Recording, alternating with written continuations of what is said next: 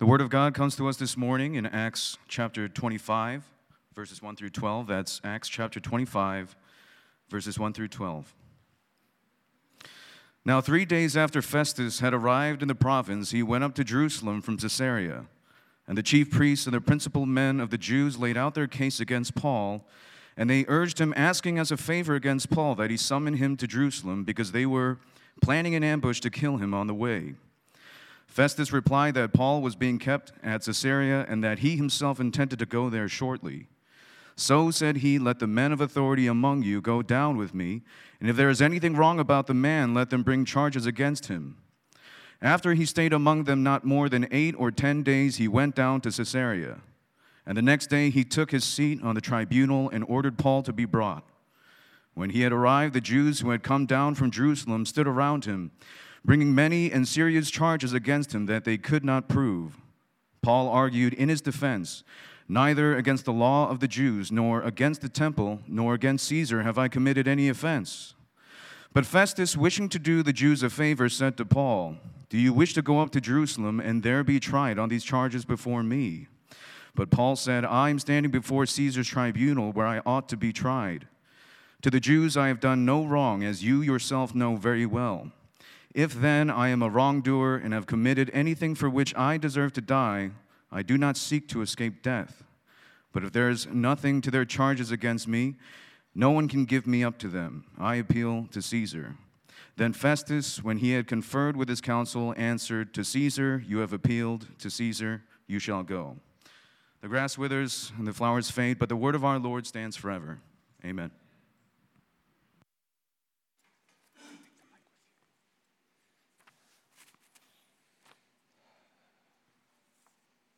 Thank you, Phil, for the reading, and thank you, Hugh, for the prayer. Our brother Phil has this voice of a news anchor, as you can probably tell. I told him he should start a podcast or something, breaking news, from first century, Israel or whatever. All right, today we're in part 42 in our Acts series that began in, I checked my records, everyone, January of 2021, so it's been nearly 2 years in this series.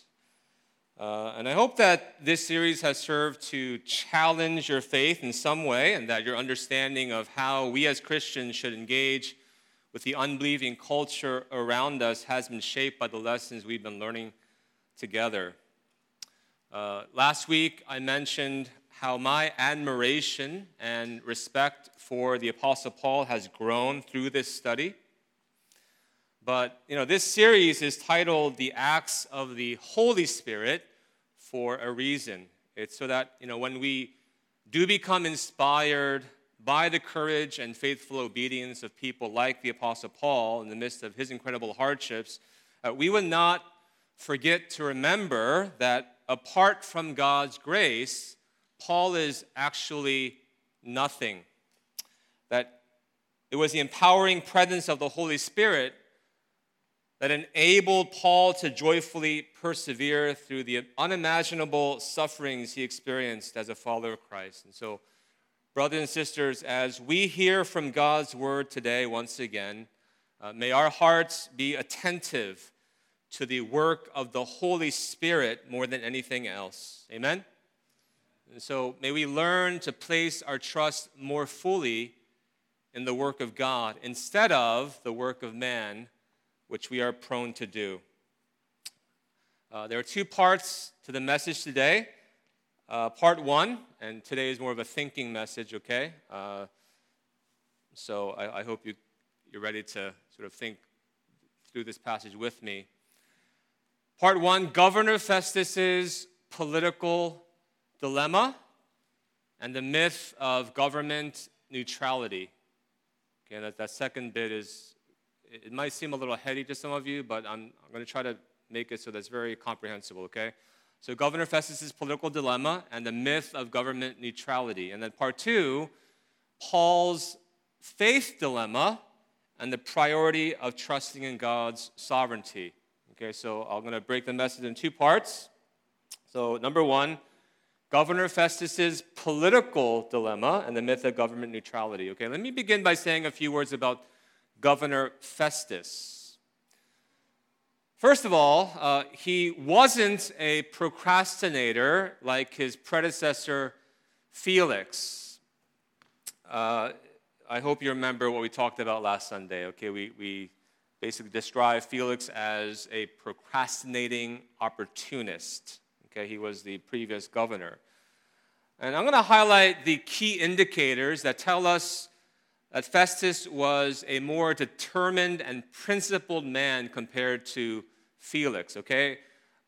In verse 1, for instance, it says, "Now 3 days after Festus had arrived in the province, he went up to Jerusalem from Caesarea." So he was in Caesarea, and now he's making a trip to Jerusalem, only after 3 days of taking office. It's like, wow. Like if you're a newly elected governor, I would think you'd want to make sure you're kind of settled into your new position and that you spend at least, I mean, if I were him, like I would spend at least a full week, getting my office organized, getting my staff organized, going on maybe a staff retreat, as I just did, spending some time with them. But notice that it only took Festus 3 days, right, to make this trip from Caesarea to Jerusalem so that he can spend some time with the Jewish leaders. And by specifying this timeline, Luke, the author here, is telling us that Festus prioritized this case.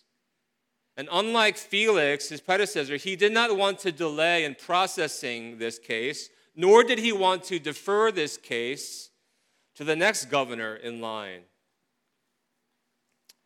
Not only that, it says he stayed in Jerusalem for 8 to 10 days in verse 6. So why? We have to ask, why is that? Why did, 8, I understand maybe 2-3 days, but 8 to 10 days is interesting, and it's likely because he didn't quite grasp the complicated relationship between Jews and Christians in his day. He didn't have like a Jewish wife like Felix did.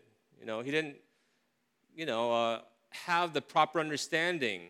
And so he needed extra time to understand the complexities of this relationship. He had to understand why the Jews were so angry at Paul and why Felix decided to keep Paul in prison for 2 whole years. I'm thinking he had to basically take a crash course in Christian theology and understand how the resurrection of Christ was being interpreted by these 2 very different groups. Because you can't judge a case you don't understand. And so if I'm judging Festus purely based on his work ethic, he looks very solid to me. Like, I kind of like this guy. I would choose him over Felix, the procrastinating opportunist, any day. Like, I respect people like him who are eager to get work done and who do their very best to learn what they need to know in order to make an informed decision. Festus had these basic qualities. For that reason, I kind of like this guy. However, be that as it may, this doesn't mean that Festus wasn't corrupt. Right? He was, like Felix, bound by the moral vision and the ideals of Rome, which basically made him corrupt, just like his predecessor Felix. In other words, he existed to serve Rome. And if he woke up one day and decided to not serve Rome, then guess what? Rome would have no problem just spitting him out. These last 2 chapters we've been covering makes perfect sense when you think of it this way, okay? The main responsibility of every governor under Rome was to maintain peace and order within their assigned jurisdiction. Right? That's the main reason why Felix chose to keep Paul in prison for 2 years, even though he knew very well that Paul was innocent. In his mind, he accurately assessed that if he released Paul, the Jews would have revolted. And Caesar, who was at the time the notorious Nero, he would have heard of this Jewish revolt in Jerusalem, and Felix would have been in big trouble. Well, Festus is the one who now has to solve this Jewish problem because he inherits it from his predecessor, and he too becomes quickly aware that releasing Paul would not be a very smart political move. This is why politics is very complicated. Releasing Paul would have been the right thing to do. It would have been the just thing to do. But see, if you're trying to preserve your governorship in Rome and even perhaps your life before this violent Caesar, Nero, it was not a smart thing to do. It would have been essentially political suicide. I mean, look at how Festus tries to slither his way out of this very complicated political dilemma. Verse 7, when he had arrived, the Jews had come down from Jerusalem, so they make their charges, and then Paul defends him in his standard way. We covered that already, but the same thing. The Jews make their charges, Paul defends himself. And then Festus, this is his response after hearing the charges in defense. He says, wishing to do the Jews a favor, knowing that he didn't want to rile them up, but he didn't want to cause any further drama. He said to Paul, do you wish to go up to Jerusalem and there be tried on these charges before me? Okay, so Paul, I'll make the trip as well. I'll be there too, but you want to consider going to Jerusalem? And of course, Festus knew what the Jews were thinking. They knew that they were planning to ambush Paul on the way and take him out. And so he makes this offer, hoping that Paul would bite. But it made no legal sense for Paul, who was a Roman citizen, to be tried in hostile territory, Jerusalem. But of course, again, Festus was thinking, if I get him to volunteer, then this would basically solve this Jewish problem that I inherited. Right? It'd be an easy way to kind of clean his hands from this. But Paul rightly declines, and he appeals to Caesar. And so Festus decides to get this problem off his hands by quickly honoring Paul's request and moving this case forward, right, towards Caesar. But even that had a risk. Because it could be perceived as, if you're in the upper courts receiving this case from Festus, you could be thinking, why are you sending this case to us? Were you not able to handle this case on your own? Are you not competent enough?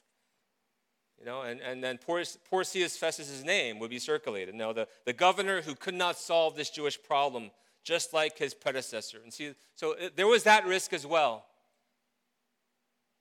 And so the way I see it is that these governors were stuck between a rock and a hard place, as the saying goes. Like if they did the right thing and let Paul go, the Jews would have revolted and they'd be politically ruined. And if they sent this case up to the higher courts, their reputations could possibly be damaged. And so Festus, he chose a less risky option, in my view. And so I wanted to just lay that out there because I know if you're just reading this passage, especially for the first time, it makes absolutely no sense to you. But that's what's being explained here. Okay, that's what's happening. That's how the story unfolds. Now, before I talk about Paul's faith dilemma in the second part of this message, I wanted us to just pause for a moment and reflect upon the myth of government neutrality, as we are forced in a way to consider here the relationship between the Roman government and Christians during the first century. First of all, I hope you can clearly see by now that the Roman justice system was not really a just system. I hope you see the corruption. But I hope you also realize that when we say that the Roman justice system wasn't a just system, right? We're saying that it's not a just system based on what we believe to be true and right and just. From Rome's perspective, they were doing nothing wrong because they operated based on a different moral code. For example, Caesar was not only considered the supreme ruler, but depending on who held that position, Caesar was to be worshipped as God himself. And if any earthly power threatened Caesar's lordship, see, in their minds, it was just to wipe them out. Pastor Hugh, do you mind shutting the blinds over there? It's like blinding me. It would have been just for them to wipe them out, which ultimately did happen, by the way, even with the Jews. See, it wasn't just Christians who were considered a nuisance to Rome. As you know, the Jews were also a monotheistic group. And so they too were not tolerated by Rome either. Right? For those of you who may not know, okay, this is sort of like standard Christian history, but systematic Christian persecution by Rome, okay, begins to happen under Emperor Nero himself, just a few years later. So think from this event here that we're reading, like 5-6 years down the road, the explicit persecution of Christians begin to happen, like serious, very violent persecution. It's like Nero wasn't going to even try to be diplomatic anymore toward these Christians who refused to acknowledge his lordship. And if you know your Christian history, you also know that Rome decided to solve the Jewish problem they had, not just the Christian problem, but the Jewish problem in AD 70 by destroying the city of Jerusalem along with the Jewish temple that their laws once protected. That's how bad it got. Right? It's like, forget it, we're not going to be diplomatic anymore to any of these groups. This is wipe them out was their method. Why do I mention these things? I mention it because there's great relevancy to us and to the culture we're living in now. Because when Christians allow governments to be established without any reference to God's moral law, this is the kind of government that is created. It's a very common phenomenon. This is actually what most governments have been like throughout human history. Rome here was a totalitarian regime, and most governments throughout the world have been some form of this. Unfortunately, many people in our day, and I wouldn't be surprised if some of you still believe this as well, but many people believe that earthly governments should never be influenced by any kind of religion, and that it should seek to always remain religiously neutral. And I'm here to tell you it's not possible. There is no such thing. But, unfortunately, this view has become the dominant view in our country. This is the view that is taught in most schools, and it's misguided, it's wrong, it makes no sense, it's irrational.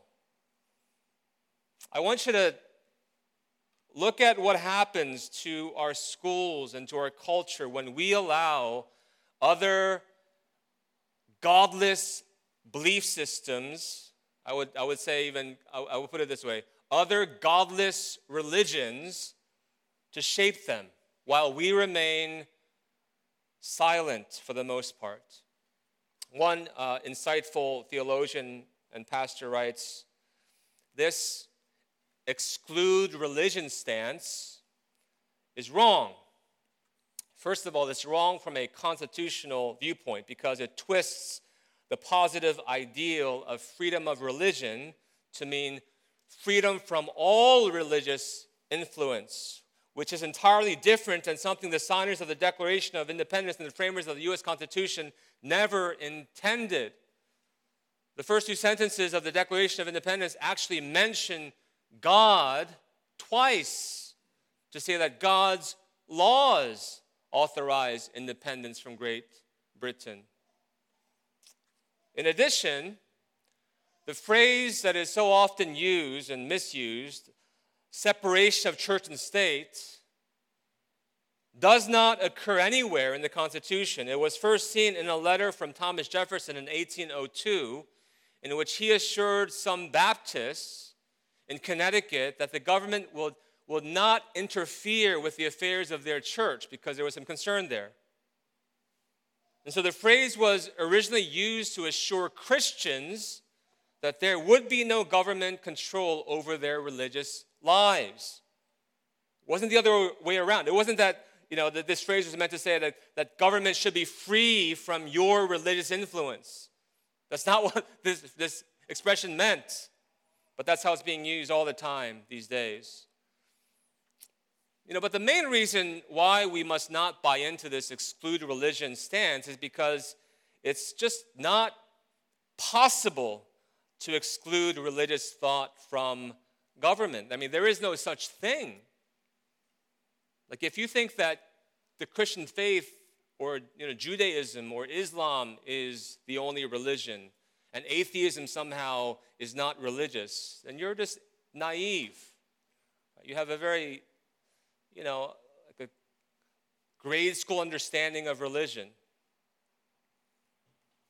Every government will be inevitably shaped by something, by some belief systems, some form of religion.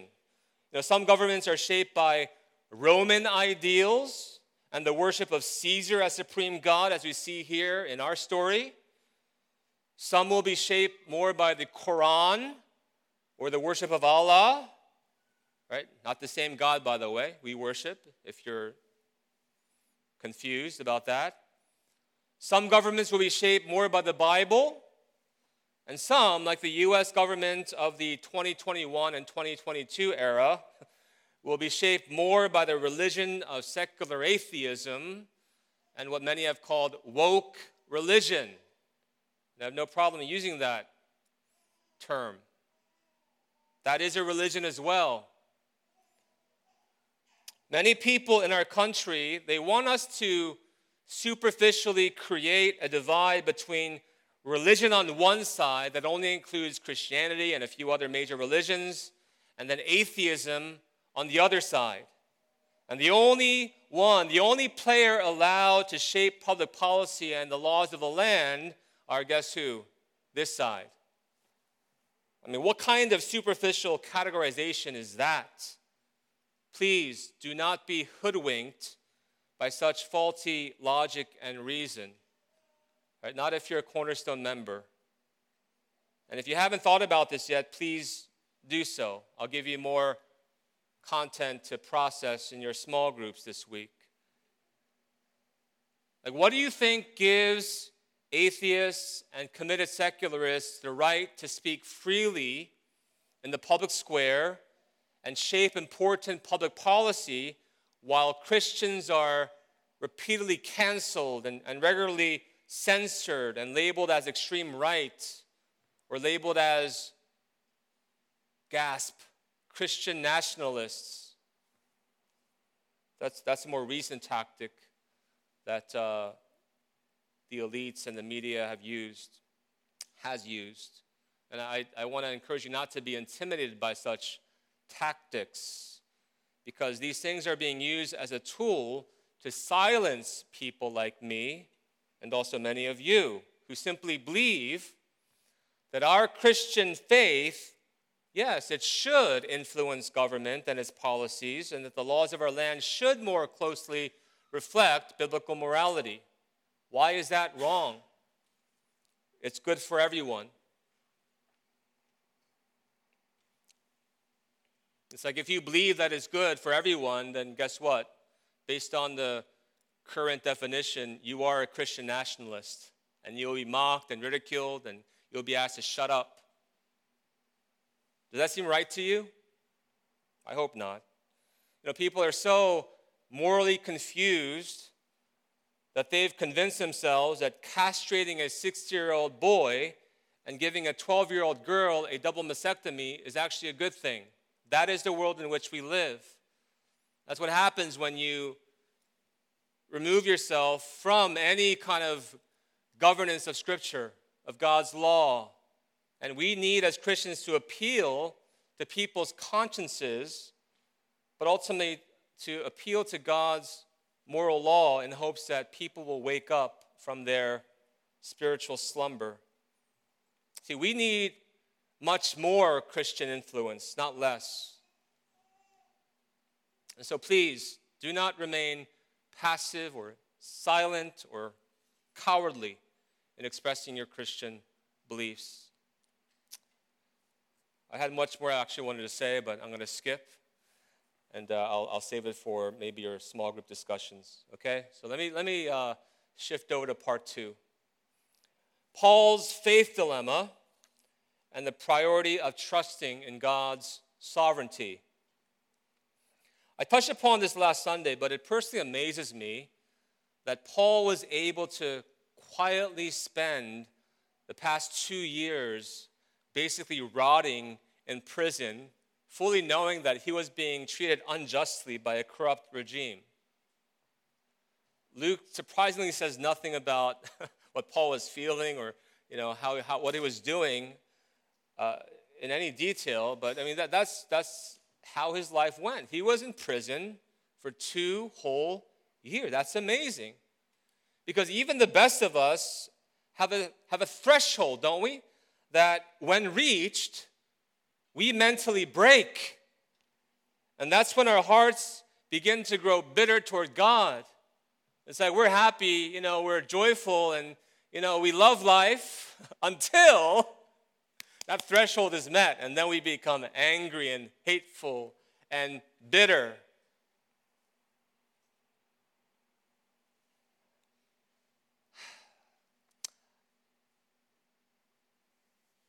And as I was thinking about Paul's situation, I thought to myself that it must be especially hard for people who are known to be gifted and competent in the work they do. I mean, is anyone going to deny that Paul was a gifted and competent man? Arguably the greatest missionary who ever lived. Like imagine, I thought of this example, because I personally have great respect for Steve Jobs, not as a person, but just as an innovator, as a gifted innovator, right? He's the one who basically transformed the world of Apple, and we can talk about whether that's a good thing or not, but I'm just saying as an innovator, he did some amazing things, right? So imagine if an extremely gifted innovator like Steve Jobs was prevented from sharing his gifts with the world because he was unjustly punished for a crime he never committed. What would happen then? Well, not only would all the techies in the world think to themselves, what a waste of his gifts, release this man. But Steve Jobs would also feel like he could offer so much more to the world if he was allowed to freely innovate, right? And just do what he's gifted in doing. That would be his mind. That would be anyone's sort of mindset, right? Release this man. Let this man share his gifts with the world. And I thought to myself, it's the same thing with someone like the Apostle Paul. Like he could have easily grown bitter and resentful toward God, feeling like his gifts were being squandered away in prison for 2 whole years and counting. But the amazing thing is that instead of growing angry and resentful toward God, he quietly used his time in prison to write the epistles known as the prison epistles. What are they? I mentioned last time. Ephesians, right? Philippians, Colossians, and Philemon are the 4 that are considered the prison epistles. And what do you think enabled Paul to endure such great injustice without growing bitter and becoming hardened? Could it be his deep trust in the sovereignty of God and the knowledge that God's ways are higher than his own? I want to let Paul speak for himself here. Let me just lift a passage from one of the prison epistles, Philippians chapter 1. This is how he processed his suffering, okay? It's amazing to me. This is not human. This is superhuman. This is only from God. This only can come from the work of the Holy Spirit. verse 1, or chapter 1, verse 12, rather, I want you to know, brothers, that what has happened to me has really served to advance the gospel. What? So that it has become known throughout the whole imperial guard and to all the rest that my imprisonment is for Christ. And most of the brothers, having become confident in the Lord by my imprisonment, are much more bold to speak the word without fear. So he's looking at it really from God's bigger perspective. Right? He's not focused in on his suffering in prison. He's thinking, okay, what could God possibly be doing by imprisoning me for 2 years here? And this is what he sees. People who would have never heard the gospel, hearing the gospel for the first time. God giving him access to governors and kings of Rome. And brothers outside who would have probably been kept, paralyzed by their cowardly fear, now being emboldened to speak freely to others of the gospel of Christ. And so he sees what God is doing. And he gives thanks. That's how he processes this. And I want you to contrast Paul's incredible faith with how we tend to respond in our sinful flesh, because sometimes it helps to contrast our foolish behavior, right? My foolish behavior with what God actually desires from me. I've shared this example with you before, but it's been many years actually. It's a good example, though, that illustrates human folly. All right, there's a movie that I watched as a teenager. I actually remember watching it with my friends when I was in Korea. The movie was titled Misery, in which Kathy Bates played a psychotic killer and actually won an Oscar for her masterful performance. In this movie, she rescues a famous romance novelist from the road because, he drives through a blizzard. He basically crashes his car. From the accident, he breaks his leg. He dislocates his shoulder. And so she takes him into her house without letting anyone know. So that kind of gives you a hint how the movie may go later on.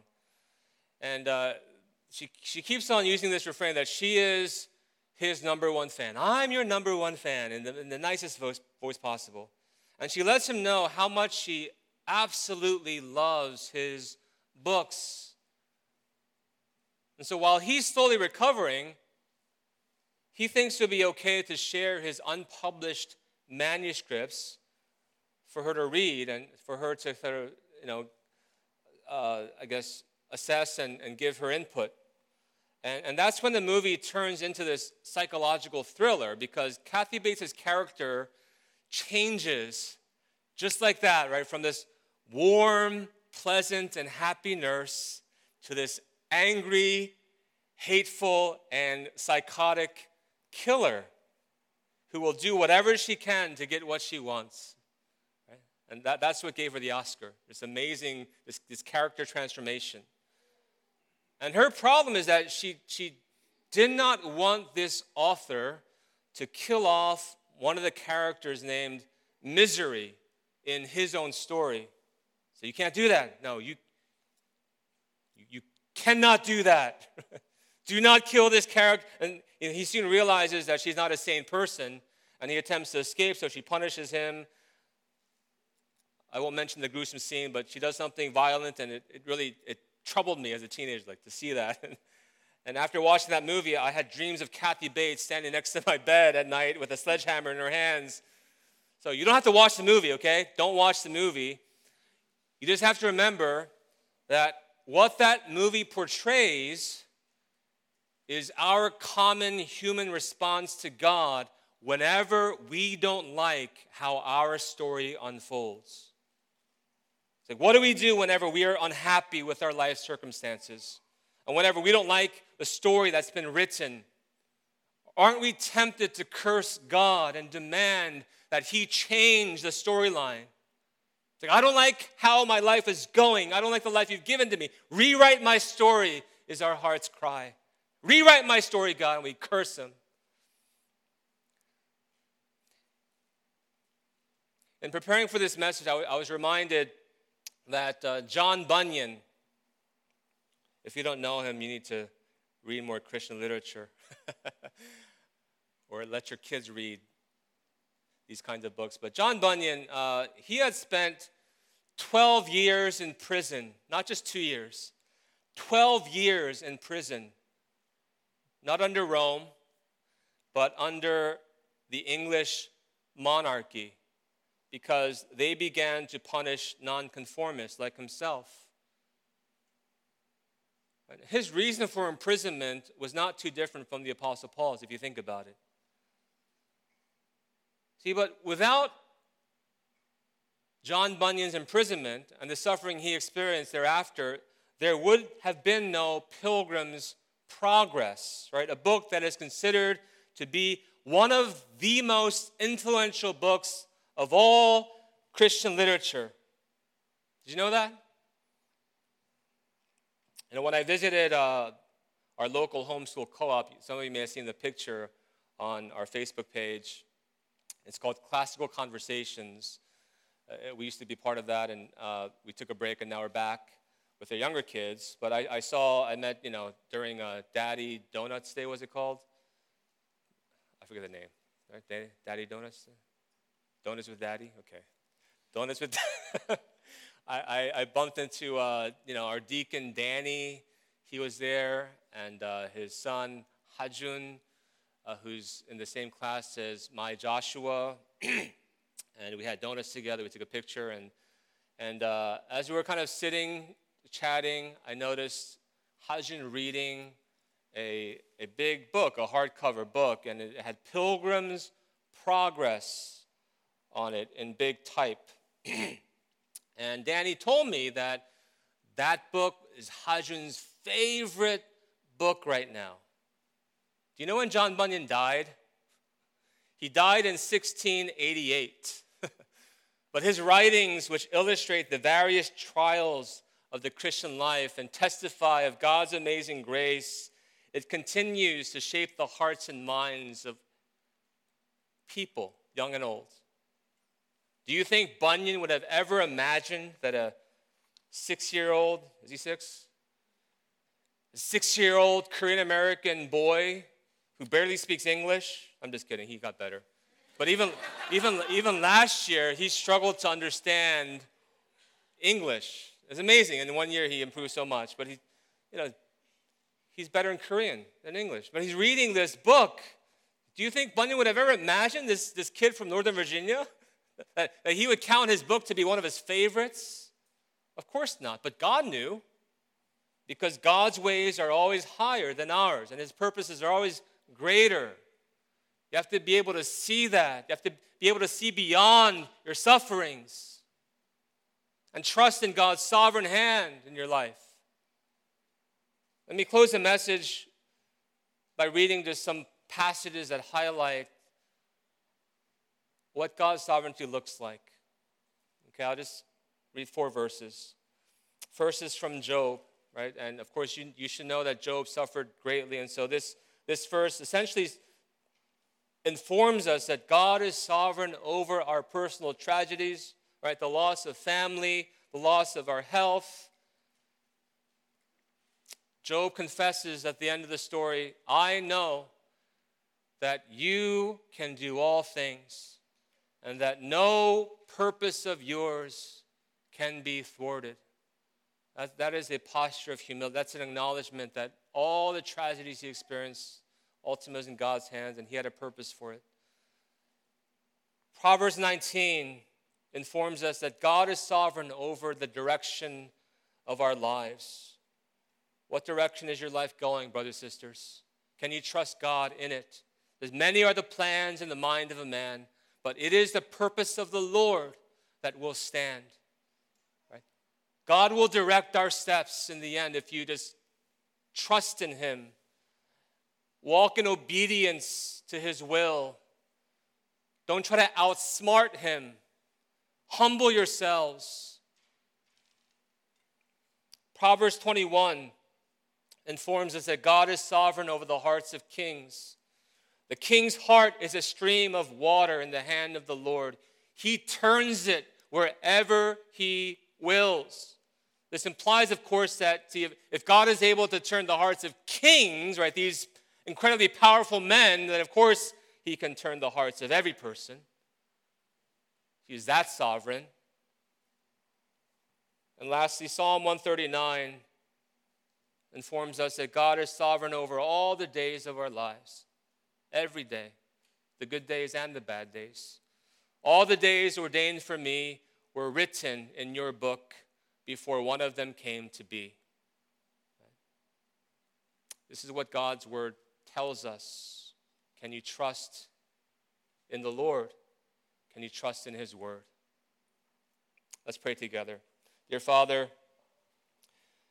though the world may be against us and often stand directly opposed to your will, we thank you for reminding us that you are always seated on your throne and ultimately in control of every circumstance, no matter how big or small.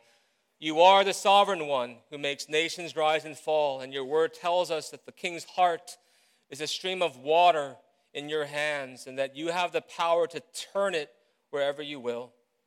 You also say that all things, good or bad, work together for the good of those who love you, and that nothing and no one can thwart your sovereign plans. And for that reason, we find comfort in you, O Lord, and our hearts find rest in your sovereign will.